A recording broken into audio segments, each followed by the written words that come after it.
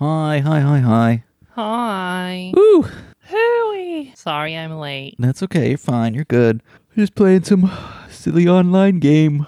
What were you playing? Absurdle. Neopets? Kind of. Just playing a variant of Wordle. I see. Yes. I see. Elite. Wordle for elites. I won't make that claim. How are you, you beautiful chanteuse? I'm good. I have the theme song of... Fuck, what was it that we watched? Twilight. Yes, I have the theme song of Twilight stuck in my head, the piano riff, because I watched Twilight for the first time this past week. I see. How was your experience as a first-time Twyla? Well, I love pouty ladies, so Right. I love pouts. Yeah, pouty people of many genders, I feel like. Just pouting in general is a good way to get to your heart. I figured your team Jacob, that's kind of your style. At the end of it all, you just watched Twilight? You didn't watch the whole saga? No, I watched the whole stupid thing. At the end of it, I'm not team either of them. They're both creepy as hell. Oh, sure. Yes, absolutely. In terms of cuteness... yeah, I guess I am Team Jacob, but Robert Pattinson as a person seems to be doing a lot of fun stuff. Oh, okay. Yeah, I don't know. He seems to be, so he's in the new Batman movie right now, and the rumor is that he is just like, did not prepare at all. Like, other people are like, oh, I went insane while I was trying to get into the head of the Joker. And Robert Pattinson is like, I just showed up, man. I just come here every day and do what they say. And I respect that attitude. Yeah, that's great. What character does he play? He's the Batman. Oh, okay. That's nice. Yeah. That's good for him. So it was a wild journey, as you know. Actually, I haven't seen the last few movies, but I read the books before there were ever any movies. Oh, there's just, a baby and stuff, The baby, really, that's where things really jump the shark, I feel. Yeah. I mean, as soon as there's a baby in the works, it kind of kills the whole romantic thing. Yes. I mean, it's the same thing in comics is like people are always giving characters babies because they think it'll make an interesting plot point or character development for a character, but actually giving a character a baby is such a dead end. In a world where any kind of action or fantasy is happening, it is such a non-starter unless that baby has something of its own going on. Yeah, a little pedestrian. Yeah, and it's just there's no elegant way to work it into story, as Twilight proves, as they completely, it completely fails to be integrated to the story. In fact, it makes every relationship much weirder. Yeah, I think you're right. I did, imagine watching the first movie as if it was this is a parody, social commentary, over-exaggeration, surrealist romance story. And if you kind of watch it that way, it's like a really good art film. You watch it as something completely different than it is. No, but I'm saying, the cinematography, all the romance, it's so over the top that it's almost to the point. It's almost camp. Yeah, it's almost. But the thing is, camp is conscious of its campiness. IMHL. Yeah, that's true. And Twilight is not. It is kitsch, which is just camp without a sense of self. I hope we're not boring people with this conversation from 5 years ago. I am sure they love it. Okay. I'm sure everyone out there has their own takes on Twilight, and I want to hear them. Okay, well, I had no idea that the werewolves were Native Americans. How the fuck did that shit not get canceled? Oh, yeah. And that tribe, because I used to live in Forks where Twilight is set. And I hung out with folks from that tribe a lot. The real life people that it is based off of. The real life ethnic group. What did they think? Well, the whole town, it still has a lot of leftover Twilight touristry, because there was a Twilight boom. But yeah, mostly the indigenous folks, the Quileute tribe up there. Some folks are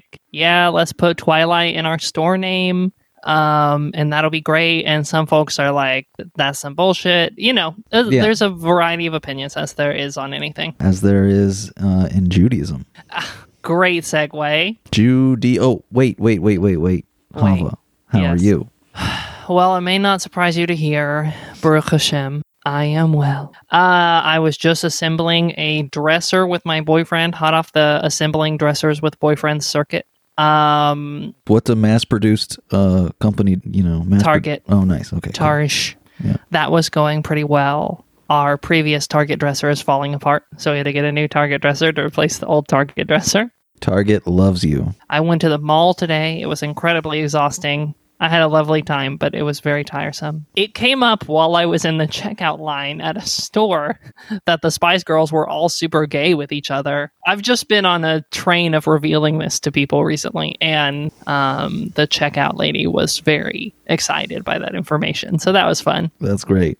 And I had my whole trip to my brother's wedding in Texas. I went a lot better than I expected. I was very worried about my family, but they did very good. I had a lot of barbecue. It was so good. Oh. Although now coming back, I ate so much like barbecue and Tex-Mex that I just want to eat like steamed broccoli and white rice. I feel like my body is like struggling with the amount of oily meat that I put in it. I can't relate. You bitch. I love barbecue. I mean, I love it, and I think it's great. I just ate so much of it that my body is like, we need to mix it up, friend. We need to get something other than oily meat in here.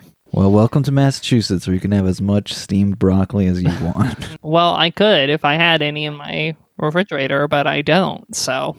You should go to the store. Get yourself some broccoli. I go grocery shopping on Saturday evenings. There is a plan. Okay? Okay. I don't just go to the store at a random time like a heathen, like a Philistine. I think it's one of those classic, you're not looking for a man to solve your problems. You're just looking to complain. No, I'm not looking for a man, period. Oh, okay. That's good.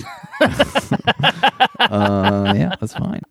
Yes, but overall I'm well just in this moment. I'm a bit tired. You're a bit tired, well. But I'm excited to be back here with you. Today, a mutual friend asked me, how's Michael doing? And I said, I don't know. I haven't talked to them this week. So here we are, finally finding out how you're doing. Thank God. I just want you to know that everyone who you briefly interacted with when you lived in Providence always asks how you're doing when I hang out with them. Everyone asks after you. Oh, well. That's and I say, kind. you've been exiled. You've been exiled to Western Massachusetts, and never may you return. You have been cast out of the garden. I haven't met anyone yet. I'm an isolated chipmunk out here. Yeah, that's your usual way. You gotta go to a contra dance. Surely there are contra dances out there. Oh, yeah. I mean, I'm sure there are contra dances galore. I know, no, there's bunches. I think they're all canceled because, COVID and stuff. Right. I guess that makes sense. Well, we all know why we're here. Yep. Talk about some fucking Talmud. So let's do it. Another listener question, as you may not be surprised to hear. Okay, this message is from Secular Seeker. They said, I just listened to your recent podcast, Can You Be a Practicing Non-Jew, and absolutely loved what y'all came up with for it. My question is kind of similar. I'm an agnostic ex-Mormon who has a bit of religious trauma where it comes to organized religion and the concept of any metaphysics, including deity. I've been away from any kind of worship for almost 8 years and definitely don't miss the dogma, but I've started to miss the community, the ritual, the study, and the singing that came with my practice growing up. Flash forward to a year or so ago, and a friend invites me to an online broadcast of a local progressive Jewish community's synagogue's High Holy Days meetings. Something about it struck a chord, and I've been going virtually on and off for the past year. The more I learn about Judaism, the more comfortable it feels, and if I did convert, I think I'd land somewhere between Reconstructionist and secular humanist Jewish. I feel connected and heard when I participate in liturgy and singing, and the idea of wrestling with the teachings to find truth feels right, and Hebrew is definitely something I've wanted to learn for years. My question. I feel a little weird approaching the idea of conversion with the intent of landing in what feels like a fringe take on Judaism, like secular humanist Judaism is a way for folks who grew up Jewish to reconcile their worldview. Why would someone who did not grow up with it choose to, take it up at all if they don't believe in a physical deity? I feel torn about this because similar to Goy Goth Girl, I don't want to disrespect the practice in any way. It's been helping me through some tough times this past year, but I also don't want to be taking up space where I shouldn't be. Thanks for taking the time to read this. I don't necessarily expect y'all to do an episode on this. I guess I just wanted to put it out there to the good folks who might have some guidance on it. Heart emoji. Well, first off, Secular Seeker, thank you so much for this message and for all your kind words. We were and are and shall be delighted to receive it. And as you may have guessed by now, we are doing an episode on it. Yep. Wow. Okay, so can we do a quick summary of the Yes, quick question? summary. I love this has become tradition on our show. Yes. My summation of the question is basically, what do we personally and possibly the tradition have to say about the idea of someone converting into what might be a, quote, fringe take on Judaism, especially possibly a secular version of Judaism? Yeah. Yeah, I mean, it's a great question, and it's a subject of hot discourse frequently. I've seen people on a lot of different sides on this question. I have a clear opinion. The general opinion is that you're fine. I did bring a little Talmud that's relevant, but I also wanted to read this statement from the Association of Humanistic Rabbis. So I don't know if you know this or if the listener or if listeners in general know this, but there is a denomination of Judaism called Secular Humanist Judaism. I don't know if the listener was referring to that denomination in particular or just to secular humanist Jews as a general category. But there is an organized denomination with like rabbinical ordination and all kinds of stuff of just secular humanist Jews. And they beautifully and succinctly stated, we believe, 1, that Jewish identity is primarily a cultural and ethnic identity. 2, that belief systems are too diverse among Jews to serve as criteria for membership. 3, that joining the Jewish community is a process of cultural identification. 4, that a person who seeks to embrace Jewish identity should be encouraged to do so and should be assisted in this endeavor. 5, that the cultural instruction for conversion should be left to the discretion of each rabbi, congregation, and community. We are convinced that Jewish survival requires creative alternatives to traditional procedures, and this was adopted by them in 1980. They also said in this other statement that was adopted in 2005, we, the members of the Association of Humanistic Rabbis, welcome all individuals into the Jewish people who desire to link their lives with the experience of the Jewish nation/family, to identify with its historic memories, and to participate in its culture and future. Both personal choice and acceptance by a Jewish community to which they belong are necessary to make their adoption significant and valid. The act of adoption should be preceded by a period of preparation when the prospective adoptee studies the fundamentals of Jewish history and Jewish culture. The welcoming community may offer a celebration and a certificate of adoption. I want the adoption to be like you get put in a crib, and you get spoon-fed. You get swaddled. You have like a birth reenactment. Yes. I mean, the mikvah is a birth reenactment, obviously. Yeah, so I think they said it really well in their statements. We might think of secular humanist Judaism as being primarily cultural Judaism, and other streams of Judaism as being religious streams of Judaism, or a mix of religious and cultural. But the idea of culture as a category unto itself is relatively recent in the history of Judaism. Yes. Sam actually has a wonderful podcast episode where he debunks the whole concept of culture. He fucking would. I know.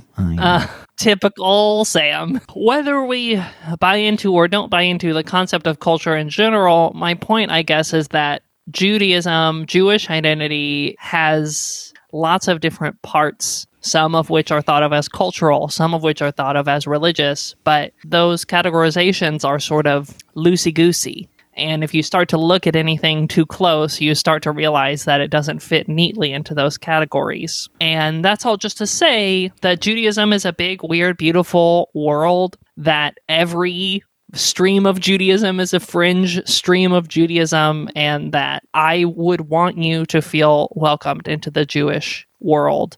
I don't think that secular humanist Judaism needs to just be a way for people who are born Jewish to reconcile their Jewish identity. I think there's many people out there who are very invested in that stream finding its own way to exist in the world, not just as a coping mechanism. I think that's true. I think there may be patterns that you can see as to why people end up doing different flavors of Judaism.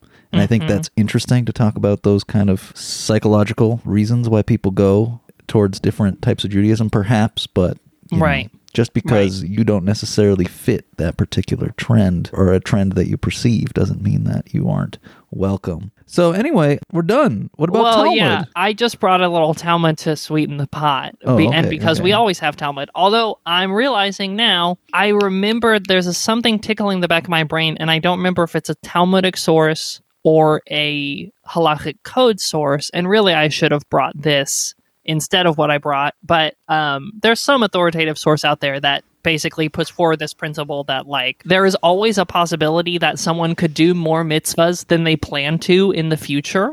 So in this source's opinion, like, even if you don't plan to do a bunch of mitzvahs or whatever, maybe you do, it's better to sort of like convert you just on the off chance that you might later be like, you know what, I'm going to do so many mitzvahs. Better to be safe than sorry. Okay, so it's like if someone is interested in becoming a Jew, you should convert them ASAP because they might be a mitzvah heavy Jew. Well, basically, it's imagining what if there was someone who wanted to convert and they came up and they were like, hey, I'm going to convert, but I'm only going to do like 2 mitzvahs max. I'm just going to like, oh, I see. give to the poor, and I'm not going to eat pork. Can I be converted? And in this source's opinion, which I really should have brought this source instead, they are like, yes, because even if they say that now, who knows what's going to happen in the future. Okay, interesting. And a mitzvah leads to a mitzvah. Is that a modern? It's no, that's a medieval at the most recent source. Who was converting to Judaism in the medieval times? That strikes me as wild. Maybe as you will learn if you study it, as I have learned, hella people have always been converting to Judaism, basically. Judaism just has a complex about it. Judaism is like, no one ever flirts with, but it's like everyone is flirting with Judaism all the time, and they just don't see it. But I did bring a little Talmud. There is this lovely little piece on Sanhedrin 99b about Timnah. So Timnah is this character who is very briefly mentioned in Genesis 36:22, which just says, the sons of Lotan were Hori and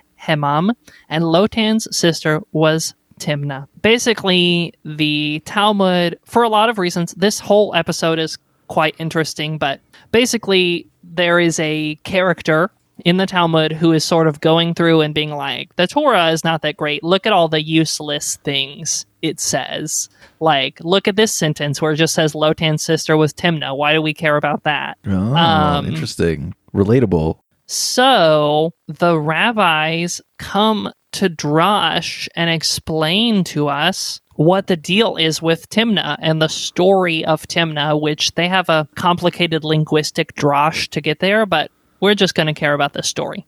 So here's what's up with Timnah. Ba'ei l'giore ba'ata etzel Avraham, Isaac uYaakov, וَلא קיבלוה. הלכה והייתה פלגש לאליפז בן עשו, אמרה, מוטב תהה שבחה לומה, זו תהה גבירה לומה אחת. נפק מינה עמלק תצערנו לישראל. מה טעמה דלה יבעה להו ללכה. Timnah wanted to convert, and she came before the patriarchs, Abraham, Isaac, and Jacob. IDK, how whoever's making this drash, like, had all those people be alive at the same time. She came before the patriarchs, and they did not accept her. And so she went and became a concubine of Eliphaz, who was the son of Esau. And she said, it's better that I will be a maidservant, like a concubine over here with Esau, rather than a noble woman over there. Basically, she was saying, like, since you all won't take me, I would rather be a concubine in another nation, even if I could become a noble woman amongst the Jews. Like, basically, fuck y'all. Okay. Got like, it. fuck everything about you. She was like, I try to become a Jew, and you wouldn't take me, so I'm going to go over here to your greatest enemy, which is the rabbis conceive of Esau as an enemy of the Jews at this point, or as the progenitor of a line that's the enemy of the Jews. So she's like, basically, fuck y'all, I'm gonna go, you know. She, like, tried to convert to CVS, and CVS rejected her, and so she went and married Walgreens. Yeah, that makes sense. And ultimately, Amalek, who was the son of Eliphaz, was birthed by her. And for those of you who don't know, Amalek is sort of this, like, enemy of the Jews of mythical proportions. Like, to say that someone is an Amalek is like the ultimate enemy of the Jews insult you can give. Says Amalek was born from her, the person who afflicted the Jewish people. What is the reason that the Jewish people were punished by the hand of Amalek? It's because they should not have rejected her. Oh. Do we know anything about the grounds that they rejected her on? Not a peep. I mean, the commentators might have something to say, but I did not immediately find it. I'm sure, I mean, this is such a fascinating little anecdote. I'm sure there's some source out there that has made some conjecture, but the rabbis are basically inventing this whole story out of thin air. So they don't give any reason. Yep. So the deal is, I mean, the reason that I brought this basically is just like as a sort of paradigmatic example of like the importance that some sources place on being welcoming to people who want to convert. And to me, right, let's say Timnah, let's just imagine Timnah wanted to convert in ancient times to the ancient equivalent of secular humanist Judaism. And Abraham, Isaac, and Jacob were like, I don't know about all that. Like, are you even going to do any mitzvahs? What's the point? I don't get it. And in the end, Amalek was created from that.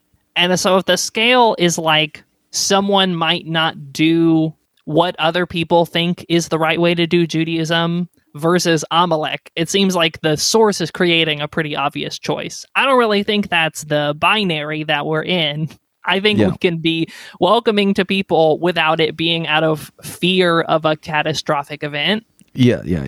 That's not the lesson here. Like, let people in because you don't want to create modern day Amaleks. Right. I think I'm not even drawing a lesson from it, more just using it to illustrate the high value that some sources place on welcoming people who want to convert, and that is a value that I think we should bring with us into the Judaism of the present, and that is a value that is very present for me in answering this question and saying like, hell yeah, play ball, come party. Yeah, come party, come play ball. Also, it sounds like you're doing hella Judaism.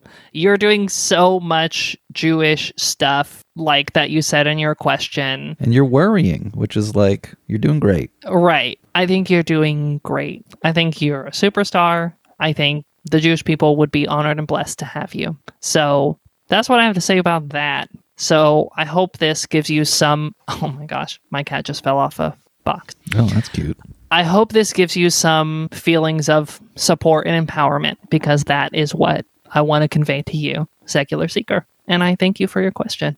Wow.